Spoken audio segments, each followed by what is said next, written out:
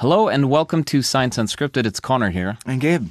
We're going to start with an email, and this is in reference to an interview, actually our last interview, about wisdom. How do we become wise? Right, and in short, you become wise by interacting with lots of people from different backgrounds and really listening. And going through a lot of different experiences and learning how to deal with those experiences. And stuff like that. And stuff like that. Adam writes to us, Hi, SU. One thing I noticed I had to do in order to become wiser is lose my ego and look at myself in the third-person perspective. This improved my ability to regulate emotions, empathize, and self-reflect.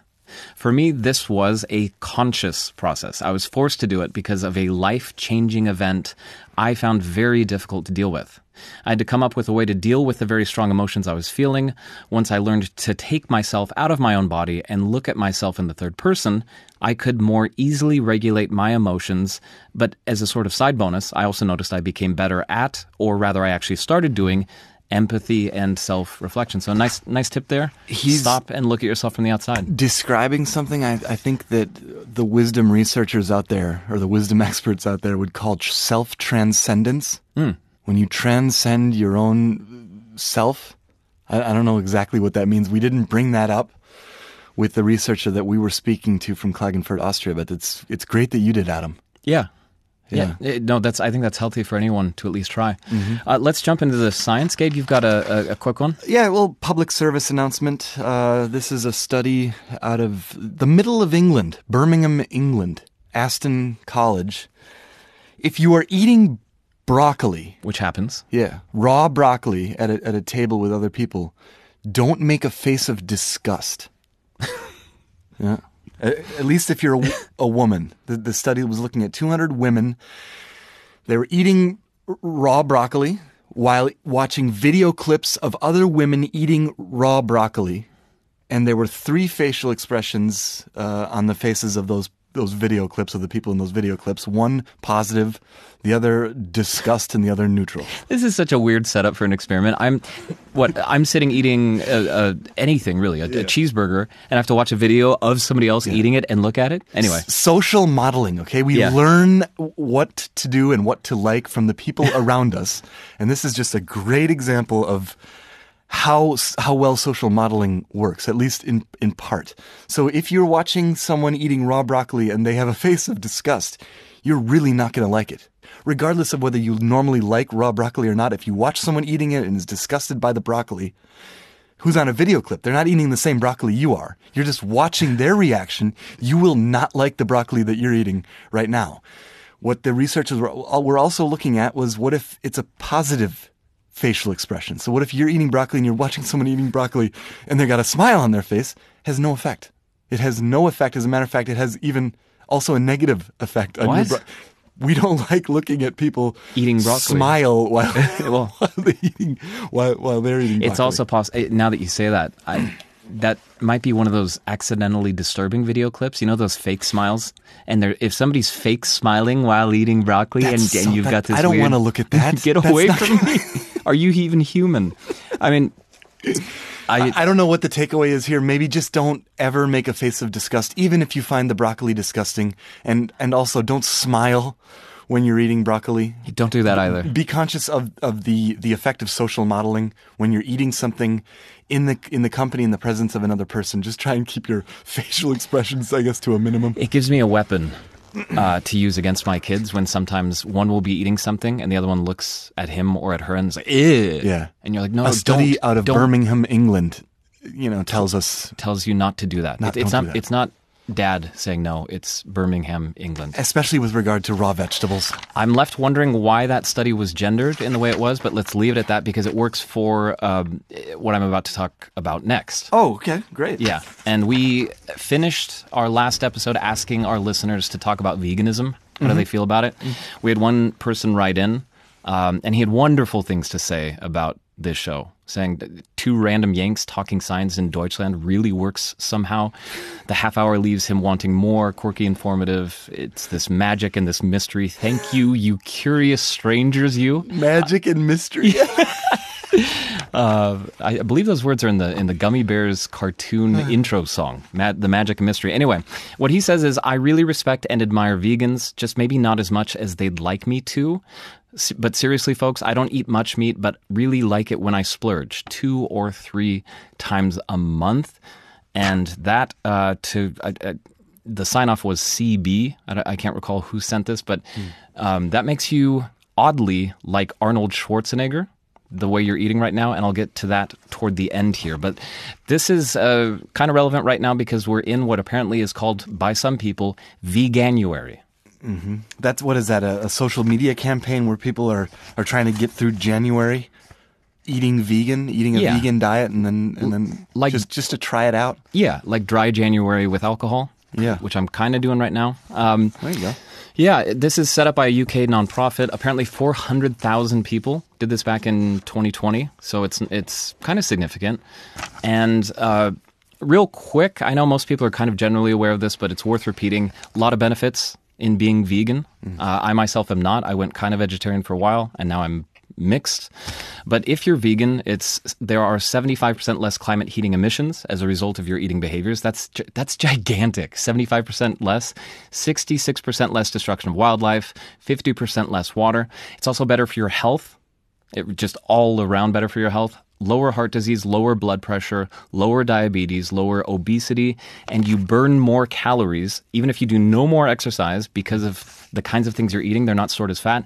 But what you were looking into is what people think about vegans, right? Correct. And last thing I'll say here just real quick is that, of course, any of you considering this diet or this lifestyle, it's really just a diet, talk to your physician, because you might end up with vitamin deficiencies. It's calcium, vitamin B, vitamin B12, omega-3, et cetera, et cetera. Talk and make sure you have a good plan for doing this if you do it. And of course, there's the animal welfare issue. Anyway, Polish study from the end of 2023 was trying to figure out how do other people feel about vegetarians and vegans. A survey of Poles, what they think about vegans, their image of a vegan? Yes, 1,000 Polish people were surveyed. Yeah.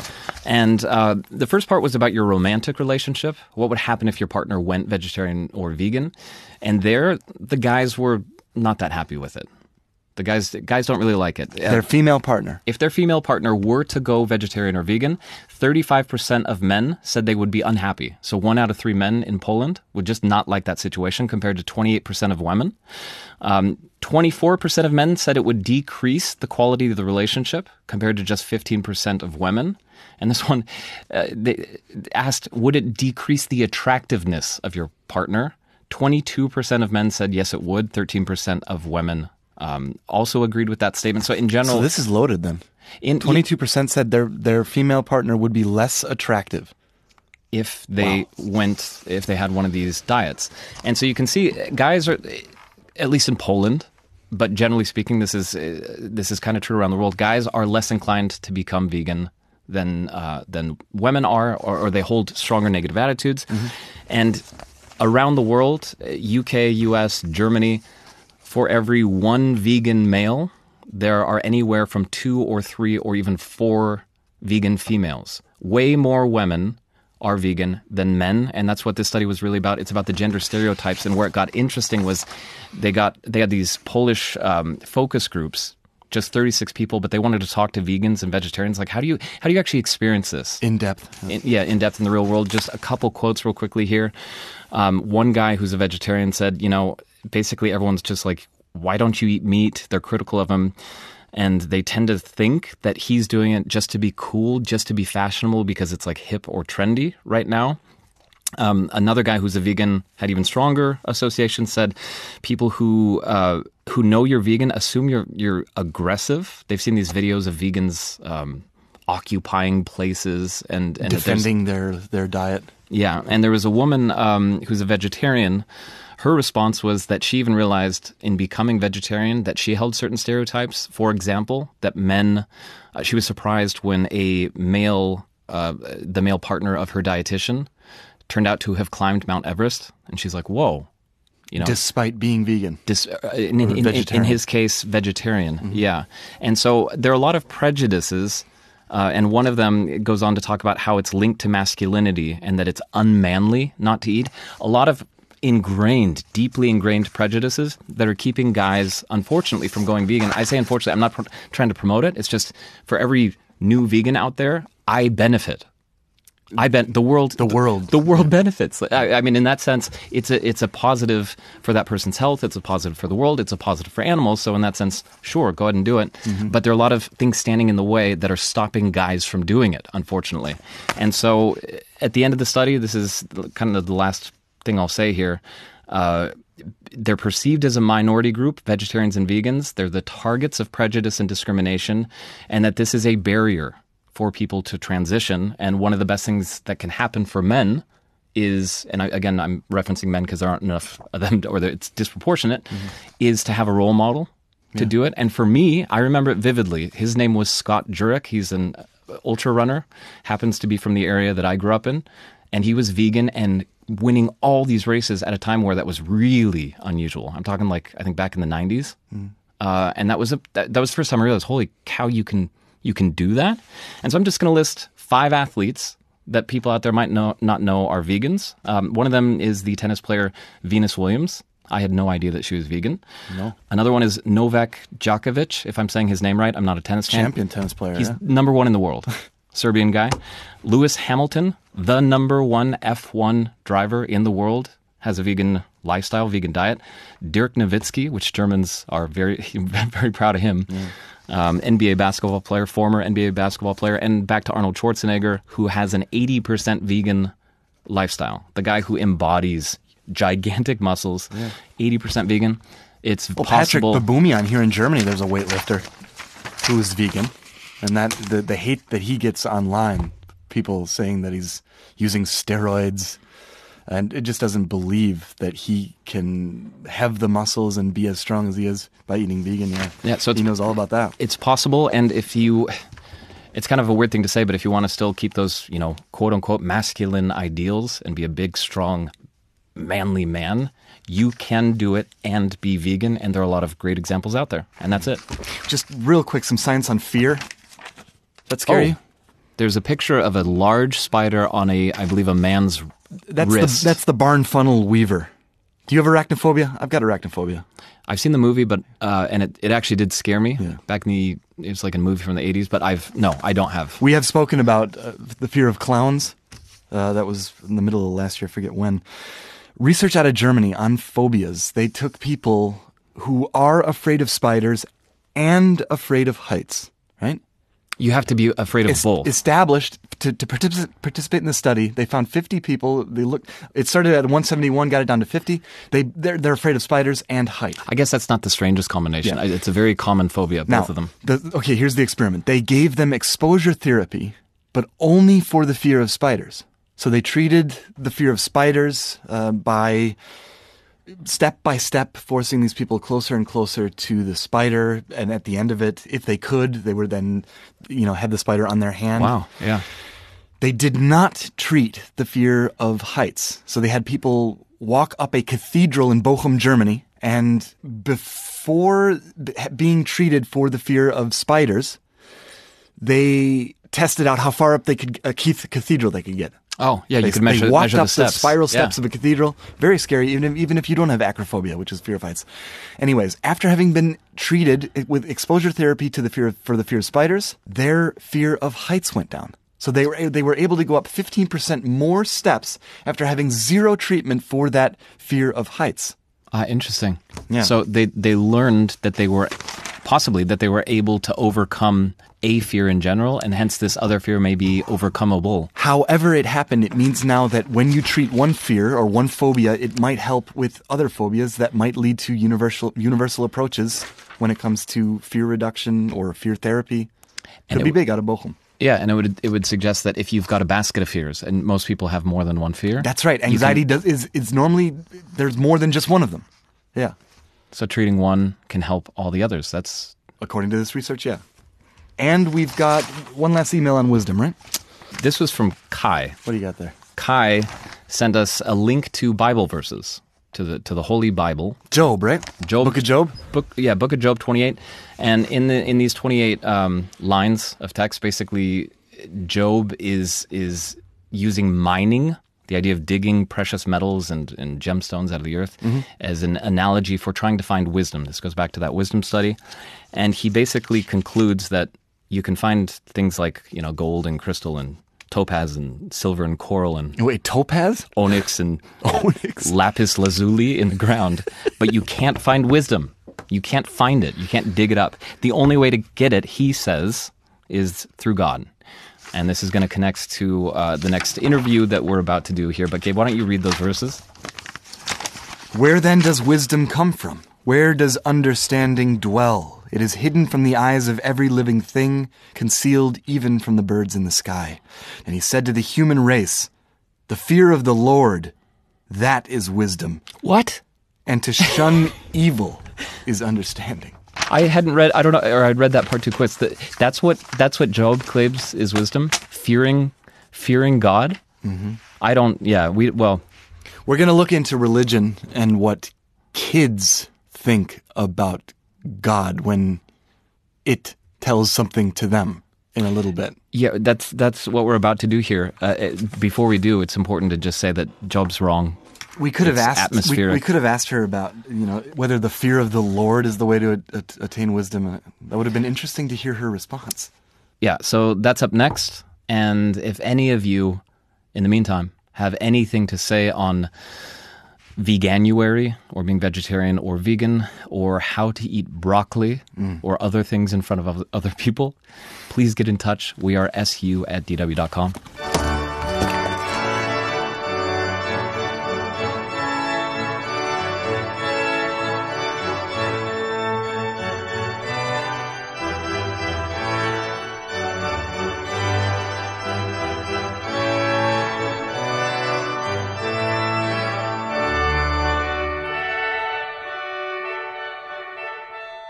Imagine you've got a 4-year-old or a 6-year-old or a 7-year-old standing in front of you. Or an 8-year-old. I've got a 9-year-old. Yeah. And you ask that kid if it's okay, if he or she thinks it's okay to stomp on another kid's foot. It's a good question already, right? Is that okay? And then you say, what if God said that the opposite is right? So if the kid says it's not okay to stomp on another kid's foot, and then you say, God says it's okay. God says you should do God that. says it's okay. It's a really good thing to do. Stomp on a foot. Smash it. What does the kid think then? That's the entire premise of a really fascinating study. And we're going to go to Madeline Reinicke to talk about that study right now. Science Unscripted. Okay, sure. So my name's Madeline Reinicke. I'm a postdoctoral researcher at the University of Oxford. And together with my collaborator, Larissa Heifetz-Solomon, we recently published a paper in Cognitive Development looking at what children think about whether morality could be made different by God. And what do children think? Or what was the primary conclusion of your research? So the primary conclusion is that in both ages of kids we tested, so that was 4 to 6-year-olds and 7 to 9-year-olds, we see that they tend to think that morality couldn't be changed by God, that widely shared aspects of morality, they think that those things have to be the way that they are, that they couldn't be changed even by an omnipotent entity. And how did you find that out? What did you ask these kids? So what we did is we asked about 3 different kinds of questions. First, about widely shared aspects of morality. So things like stomping on another kid's foot really, really hard, that's immoral. That's something that most people would agree on. We also asked about controversial aspects of morality. So things like stealing food to feed another hungry child or telling a white lie to make someone else feel better. And then we also asked about non-moral states. So physical facts about the world, things like germs being smaller than houses or fire being hotter than snow. And what we found was when we asked kids, first off, what their beliefs were. So we would say, for example, here are 2 kids. One kid thinks this and the other kid thinks the opposite. Which kid do you agree with? We would get their certainty on that judgment. And then we would ask, well, what if God made it otherwise? What if God made it morally right, for example, to stomp on another kid's foot really hard? What happened then when you told them that God changed the rules on this? How did they respond? Well, what we see is that kids tend to deny that God could change the rule, that they say God couldn't make it morally right to stomp on another kid's foot really hard. And that confidence that they had in those judgments was consistent in the 4-year-olds all the way up to the 9-year-olds. But they really had to confront the idea, or it's an idea in this case, of a God saying you should stomp on another kid's foot and hurt them. They had to consider whether that was something they could possibly believe in. Whatever they indicated as being their belief, of course, most kids that we asked did say that they agreed with the child who said that it was immoral to stomp on another kid's foot. We asked them the opposite of whatever they indicated. So if they said, on the off chance that they said, I think it's okay to stomp on another kid's foot really hard, well, then we would ask them, could God make it not okay to stomp on another kid's foot really hard? So they had to confront the possibility of whatever's the opposite of what they just the opposite of what they believed. Enforced. If you had two groups here, 4 to 6-year-olds, 7 to 9-year-olds, any differences there? I'm not sure what I would expect the difference to be, but were they different? Yeah, so it wasn't the case that we didn't see any age effects across the board. We did see the older children become increasingly confident that God could change physical facts about the world, that God could make germs larger than houses or fire colder than snow. But we didn't see that kind of developmental shift for widely shared aspects of morality. The older kids also were more likely to say that God could change controversial aspects of morality. But by and large, they thought that morality was generally unchangeable, but their strongest beliefs were that God couldn't change widely shared aspects of morality. How many kids are we talking about here? 129, which might not sound like a lot, but this is what's called a within subjects design. So we asked every kid about every kind of option. And so that gives us some granularity into their thinking. How are they comparing between, say, the physical kinds of facts and what seem to be like moral facts? Did you get any information on the kids' relationship to God or how they were brought up with regard to religion? That's something I would really love to look at with more granularity in the future. What we do have a little bit of insight into is parent religiosity. So for about half the sample, we have at least one parent religious demographic. And what we see from that information when we put that into our statistical models is it doesn't change the findings that I'm talking about here. So it wasn't the case that these findings are driven by religious children or non-religious children. So you're saying that kids can't learn these kinds of things? It's just in us? Is that the way that we have to understand this? I would think of it as kind of like a scaffold, that we have this, we're not blank slates, that there's some kind of moral scaffolding that maybe we come into the world with, and then off of that scaffolding we get our society specific, our religious specific beliefs that kind of build on those early emerging, if not innate, moral foundations. Is it fair to say, based on your study and others like it, that children don't need religion at all? They don't need to believe in a God or have religious ideals pushed upon them to have a deep inner moral compass, that they have that anyway, that they're actually born with that compass? They're born with at least some kind, or at least they seem to be born with some kind of moral inclination. And of course, we see that morality is not always cut and dry, and we often disagree about certain aspects of morality. But at least early on in development, we see something like an early emerging moral signature that's not something that needs to be taught or learned or even come from engaging with others. It's something that seems relatively hardwired and predisposed. Can kids understand what God is? Or did you get a sense from your study in dealing with these kids that they could even understand what that means when you said, well, God says it's right? How did they react to that? Yeah. So to be fair, there were some parents who were like, and many of these interviews were done over Zoom because this was during the beginnings of the pandemic. Sometimes parents would pop in and be like, my kid doesn't know what God is or anything. But even setting that aside, there's a really fantastic literature that suggests that kids develop these concepts very early that maybe kind of like we come in predisposed with a moral sense, so too do we come in predisposed with an ability to think about supernatural agents. So even 3-year-olds, this isn't my work, but there's evidence that even 3-year-olds can distinguish God when asked about questions about God, that they can distinguish God from other kinds of agents, and that they'll tend to ascribe greater supernatural capacities that God would be able to accomplish these things that humans typically can't.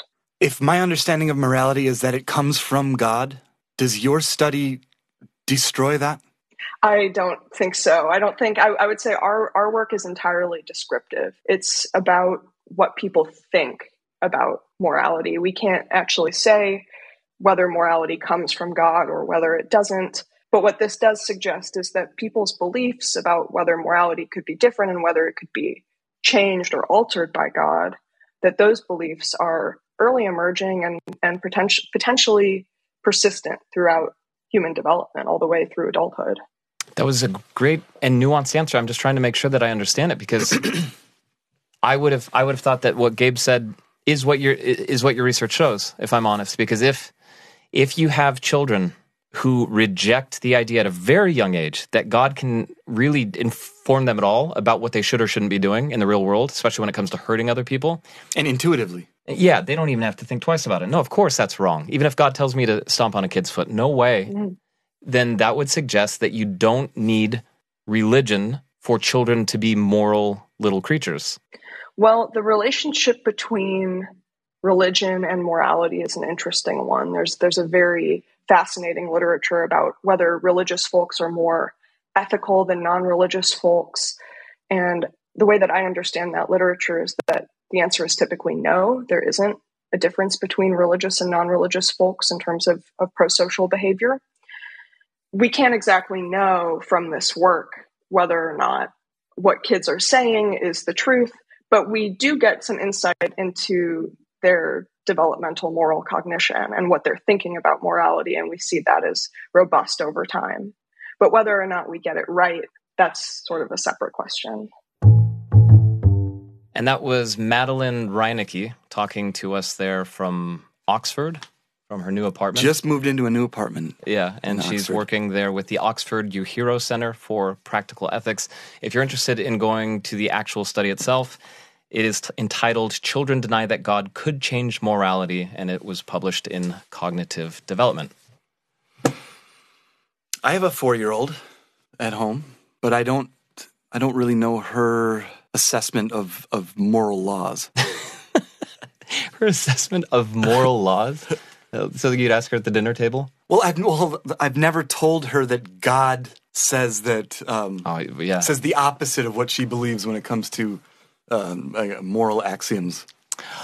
I would love for you to ask her. See tonight. Tonight. I'll get back. I'll get back to see what she says on whether or not she should stomp another kid's foot. That'll actually be funny to hear her answer on that one. I bet she's done that. Well, if God told her to? Yeah, she's rough. So then she would have to hear that God says it's okay. Because I'm sure that she stomped on another kid's foot. She stomps on my foot. She stomps on our dog's foot. She thinks it's okay, regardless of whether or not God has said that you should do that. Yeah. It's okay. It's okay to do it. She hasn't learned empathy yet. Yeah, well, that's a wrap for today, I guess. If you have any other thoughts on what is a topic, I don't know, that is this the biggest one? One of the biggest ones? I don't know if it gets much bigger than talking about what causes human beings to be good or evil. Yeah, where does morality come from?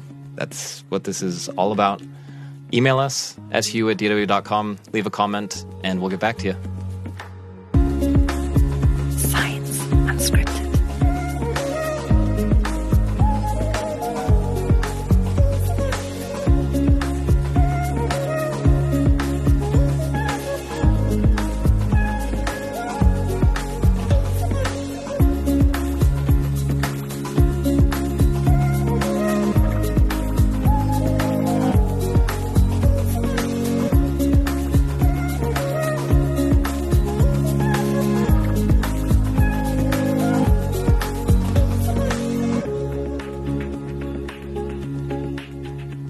DW, made for minds.